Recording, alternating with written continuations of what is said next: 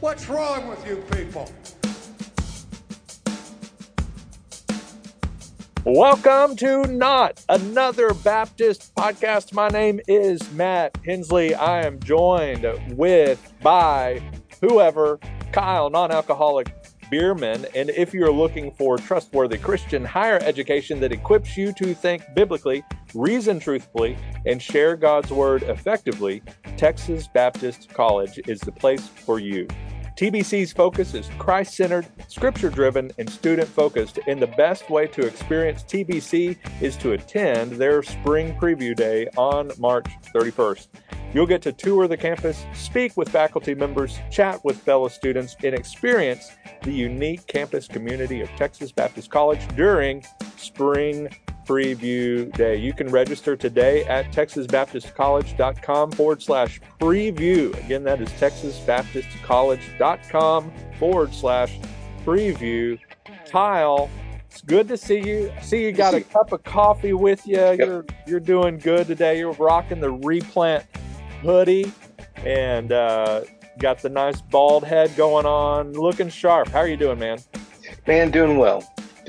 Yeah, it's I'm enjoying a little lull in travel. I got a few weeks off before some things really pick up in March. And so, yeah, just enjoying the time at home and getting ready for a busy spring. And one of those, I'm going to be out your way too. We're actually going to maybe get to see each other in person. Yeah, hopefully not. I'm hoping to find another thing to do. But yeah, this kind of funny this month. So I get a set amount for mileage every month, and so if I go over that, of course, I can use it for taxes or whatever. So it's not a huge deal. But I've got a set amount. Like January, I was pounding the pavement, man, and I probably did about $1,100 worth of mileage, and which is well over double my cap. And then this month we had an entire week where everybody was iced in, and then now we're in the kind of the phase of selling our building and having the closing date and all of that. And so there's certain things that I have to be there for or prepare for, all of that kind of stuff. So I haven't been able to do as many of my normal meetings.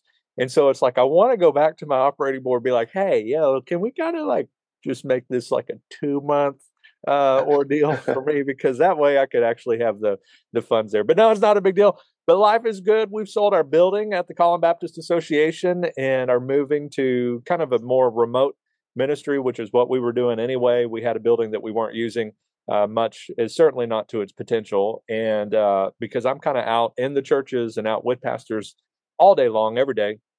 And we really only had one person there doing some office work, and it's just wasn't the best use of our resources. And so we can save, I think it's like $3,000 to $4,000 a month, including what we're paying for our monthly rent at a new office space. And so, and y'all are doing like a shared office space, right? So Craig Ranch, even more like centrally located to everybody, really easy to get to. Where we were at was a dump and hard to get to. But our new one is right off the tollway, right off another highway. It's in Craig Ranch in McKinney. It's near all of, some of our key churches, and it's centrally located to everybody. People up in Salina can get there. People down in Wiley can get it's perfectly located right in the center of Collin County. Awesome. And it's super cheap and has a golf simulator inside. So, the upside to a golf simulator is there's really no risk that I'm going to hit somebody in the rib cage with a golf ball, because there's no reason for them to be in front of me, because it's just a screen. Now, will I actually hit the screen? Will it bounce off and hit the wall and then knock them out? That's another question. But anyway, looking forward to that. It's got like a coffee bar, like not just your regular like Keurig setup. And so I'm pretty pumped about that. And I'll never go. But anyway, we're excited about that. But we're not talking about Collin Baptist Association. We're not talking about Kyle's bald head. We are continuing our series on why churches die. This time with part 3. If you missed parts 1 and 2, just go back 2 weeks and you can cover those and remember those things, and or maybe revisit it, that kind of deal.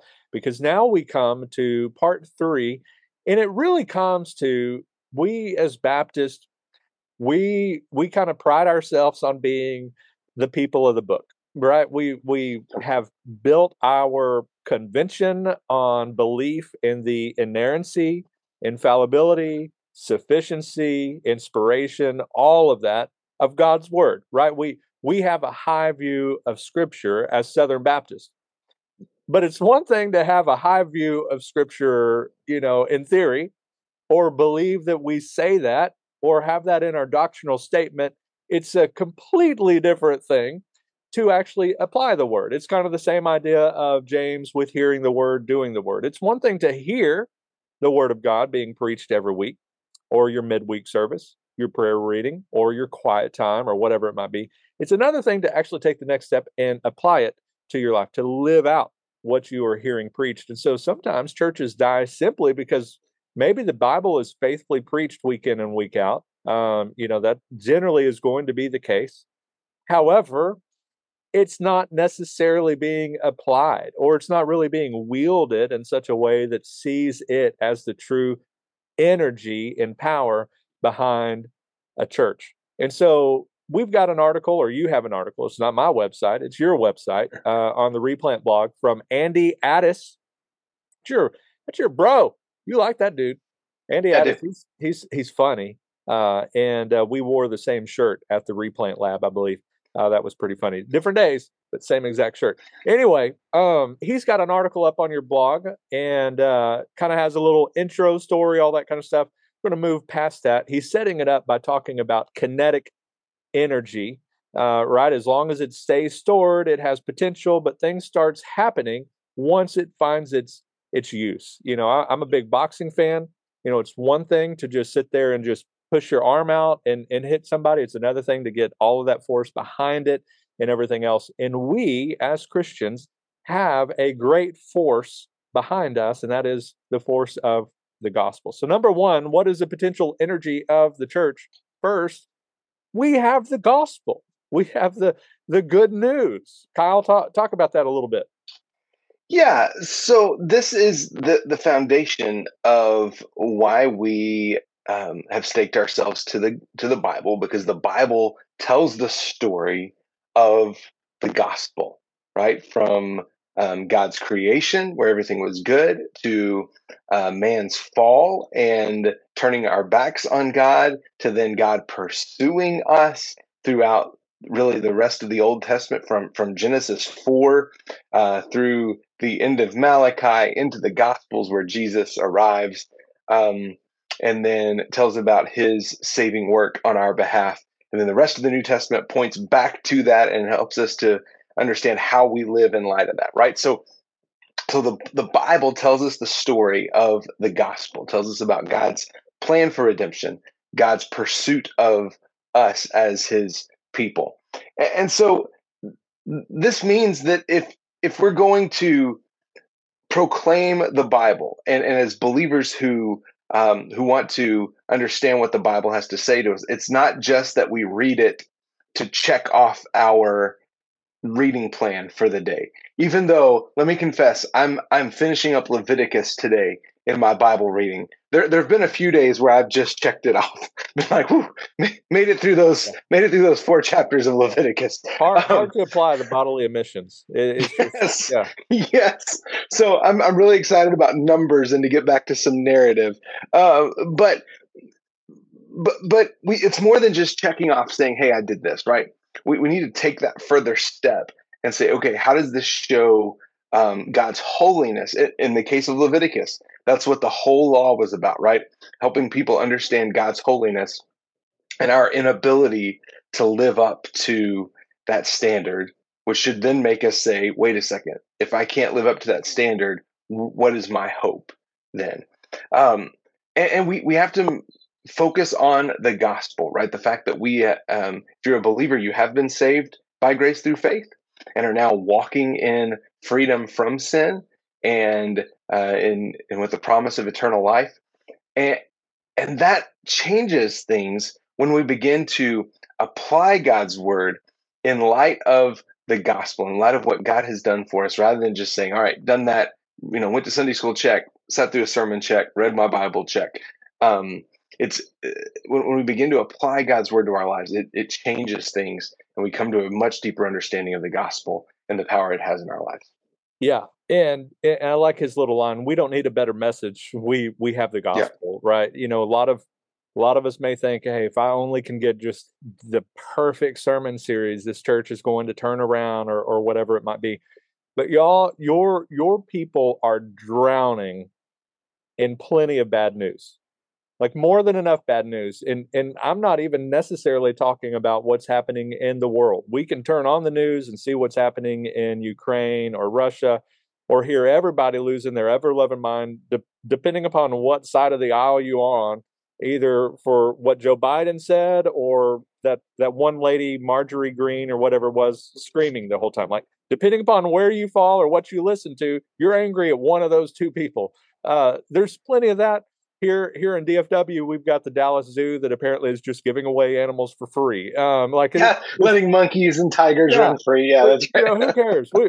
No borders, open borders at the Dallas Zoo. I don't know, but there's like plenty of bad news. But that's in the world. Our people have their own bad news and baggage. There's things that they're carrying, either weight from their past or struggles in their current home, either with their kids or whatever. We've been dealing with some stuff with school. There's that kind of deal. There's plenty of maybe our older folks are losing their health, or loved ones are passing away. There's plenty of bad news. We don't have to go looking for it, but they shouldn't have to go looking for the good news at your church. That should be what you are preaching and sharing. We don't need a better message. We just need the gospel. Keep it simple. Give them the gospel. Because if we have the gospel, number two, we have God's power. We don't need bigger budgets, though it would be nice. You can do different things when you have bigger budgets. We don't need deeper leadership benches, though it is nice when you have more people to pull from, and so forth, to lead different things. We don't even need all the new and newfangled low hanging fruit opportunities in ministry. Those are great, but like all of those things, we don't necessarily need them, because we have God's power. And so if we have the gospel, then we have the power of God in our church ministry and lives. Talk to us about that, Kyle.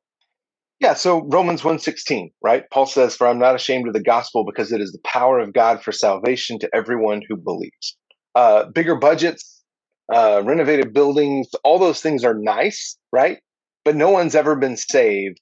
No one's ever come to faith in Christ because the carpet was clean, because you had pews rather than chairs. No one's ever come to faith in Christ because you were able to increase your budget by 13% last year. Those aren't bad things, but they're secondary. None of those are the power of God for salvation. The gospel is the power of God for salvation. And so when we proclaim the gospel, we're proclaiming the power of God to do what nothing else can, right? To remove the separation between us and God, to reconcile us to himself, to forgive our sins, and move us from the domain of darkness into the kingdom of eternal light. And so I think, there are things that become more pressing, right? And as you well know, the squeaky wheel gets the grease, right? So whether that's a church member that just won't leave you alone about some way that you've offended them, or some gripe that they have, or if it's nagging issues with your building, air conditioners that keep going out. I know you and I have both been there before. These things aren't bad, but it's important to remember they're all secondary, right? They're all secondary, and they should all be means to proclaiming the gospel, right? So we want our buildings to serve in a way that helps us proclaim the gospel. We want budgets to serve in such a way that helps us proclaim the gospel. Programs help us proclaim the gospel. And I just think what Andy's trying to get at is to remind us to keep the main thing the main thing. And I know that's cliche, but it's also true, because the main thing can get swallowed up by so much other stuff in the life of a church, in the life of a ministry. And we need to remember that the gospel is the thing that saves, right? The gospel is the power of God for salvation. And we have to keep that at the forefront. Yep. And that takes us to that third one. With he says the potential. I love just the idea of the absolute miracle of salvation in our hands. That when you see somebody like you were talking about go from death to life, you are seeing a miracle. It is quite a dead thing that has come to life and right in front of your eyes. And so the world is looking for something, and we know, and we still do it ourselves, even in our sanctified state. We still slip into other things that we think are going to satisfy us. Cough, Corvette, things like that. Many people look for stupid things and stupid ways to satisfy themselves, relationships, all that kind of stuff. But we have what every human being truly needs, even if they're not really, they are looking for it, even if they don't realize it. And that is salvation through the gospel of Jesus Christ. And so I think as we think through this and we think through applying, we know all of these things. Nothing we have said today is shocking to any of us. We know that we have the Bible. We know that we have the gospel. We know that we have the good news. We know that we get to share the greatest news of all, and salvation is right before us. It's one thing to know all of that kind of stuff, but are we applying it? So we need to look through our ministries, look through our lives individually, but certainly look through our churches and ask, like, what's missing? The quilting club is great. Is it also leading us maybe to some lost friends that would like to quilt, and then giving them opportunities to share their faith? So, like, think through, is the gospel in all of these areas of our ministry? This the big game. I think you're not allowed to call it the beep bowl or whatever it is. The big game is coming up, and many churches will do some kind of a thing around those deal. That's wonderful. That's great. No judgment there. But look for a way to make some intentionality behind it too. That not just the game, but some intentionality behind the gospel that we have, because you have there that potential energy at your disposal. The question is, are you using it? Are you applying it? And it's probably, I like his little line, the frenzy of kinetic energy released, if we did that, would be more than any of our churches could handle. Right, Mayhill, we didn't do a whole lot of fancy stuff. We stuck to the word. We evangelized, and we trusted God to move. We made prayer a very big priority, preaching a very big priority, made sure kids were safe, all of that kind of stuff. But ultimately, God took over and did more than we could ever imagine. 180 some odd people in a town of 56. It was more than our church could handle. But that was God and the power of His word, the power of His gospel doing the work. And so we know all of these things. Nothing we've said today is shocking. The question is, are we applying it? Right?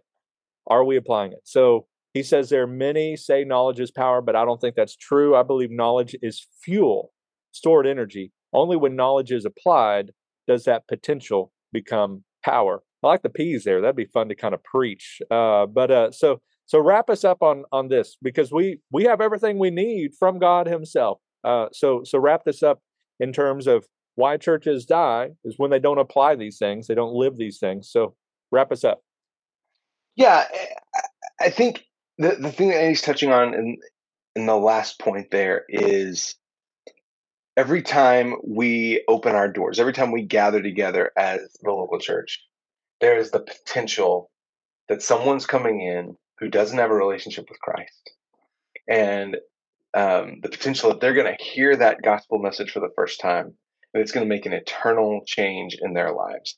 And I think if we bought into that, it would change the way we approach certainly Sunday mornings, right? I mean, that changes from, man, I got to get up and I got to go turn on the lights and make the coffee, and it's Sunday again, and who's going to show up, who's not going to show up. Wouldn't it change our outlook on that if it was, man, we might see somebody's life change today, and even if we don't see someone come to faith in Christ, we might see somebody for whom the gospel clicks in a new way. Somebody who's been a follower of Jesus for a while, and suddenly they get it, and it changes their life from that day forward. Every time we gather, there's that potential. And the same God who worked miraculously in the book of Acts, and we see lives being changed, Well, Acts 2:47 said, every day, right? The Lord added to their number those who are being saved. We have the same God. We have the same gospel. Do we believe it still has the same power and the same effect in 2023 that it did in 2034? Or in 34. Sorry, not 2034. In 34. Period. All right. 34. Whatever you say. Do we believe that God still works in that way? And if so, that changes the way that we approach ministry. And so I think much of this is not just, it's easy to look at our people and say, man, I don't think they're applying God's word to their lives. I think what Andy's getting at here is, as pastors and church leaders, we need to be applying the word to our lives. And as we do that, and as God works in us, then we have, we're in a completely new position to proclaim that out to the people in the pews. Yeah. I recently preached a sermon on James, hearing and doing the word, that kind of deal. And one of the things that I did by way of application is committing to some action with everything that you read, or so when you hear a sermon, or I was at a D now, so these were students. So I said, when your pastor, right now I can't remember his name, Jason, I think it is. When your pastor preaches on Sunday, take what he says, the application, and say, I'm going to live this out, this particular aspect, or it's going to change the way I think. Like some kind of an action, not so much that you do, but an action, maybe how I'm thinking, what I'm doing, whatever it might be. On Wednesday, when you hear the message from Pastor Don, think through what's being applied and how can I live that out. When you're reading the Word of God on Monday, Tuesday, during your Bible reading, this is, maybe it's a Leviticus in bodily emissions. This doesn't necessarily have anything that I'm going to have to actually do. Maybe the response there is just go bathe in some Lysol, because you'll need it after listening to Leviticus. But when you read something and you meditate on God's word and you think through God's word, and it's one thing to know what's being said there, either historically or the narrative, whatever it might be, but then say, what is this teaching me, and what's something that I can apply here and put some action behind it, either changing the way I pray, changing the way I relate to my kids, changing the way I relate to the lost cashier that's saying happy holidays around Christmas time. Like, there's the different things that we can sort of apply. So one of the challenges I have for those that are listening in is think through what has been said today. This idea of, it's one thing to know that we have the Bible, that we have the gospel, that we have the power. It's another thing to actually apply it, to use it, to live it out. So the challenge for you is to commit to some kind of an action. Maybe look through each of your programs right now, or your sermon series, or whatever. Maybe that action is making sure, crystal clear sure, that the gospel is clearly being articulated each and every Sunday. That maybe all the people that come to my church are lost people, or saved people, or saved people. Nobody, they're tired of hearing it. No, they're not. They need to hear it too, number one. Number two, preach it so lost people are there, and out of an expectation that they will come. And I think somebody posted just the other day, preach that way, because maybe those genuinely saved folks in the church will hear that and be like, hey man, if only, David hears this message, and I'm going to bring them next week, something like that. That may happen too. So think through your programs, make sure the gospel is there and intentionally in and through everything that you do, and clearly being articulated in your sermons. If it's not, that's your action today, is go and add it to your sermon somehow, beginning through, middle, at the end, whatever. Make sure that it's clearly articulated each and every week.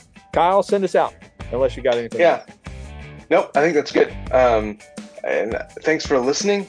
And until next time, may your coffee be as black as night and as bold as the gospel you declare. What's wrong with you people?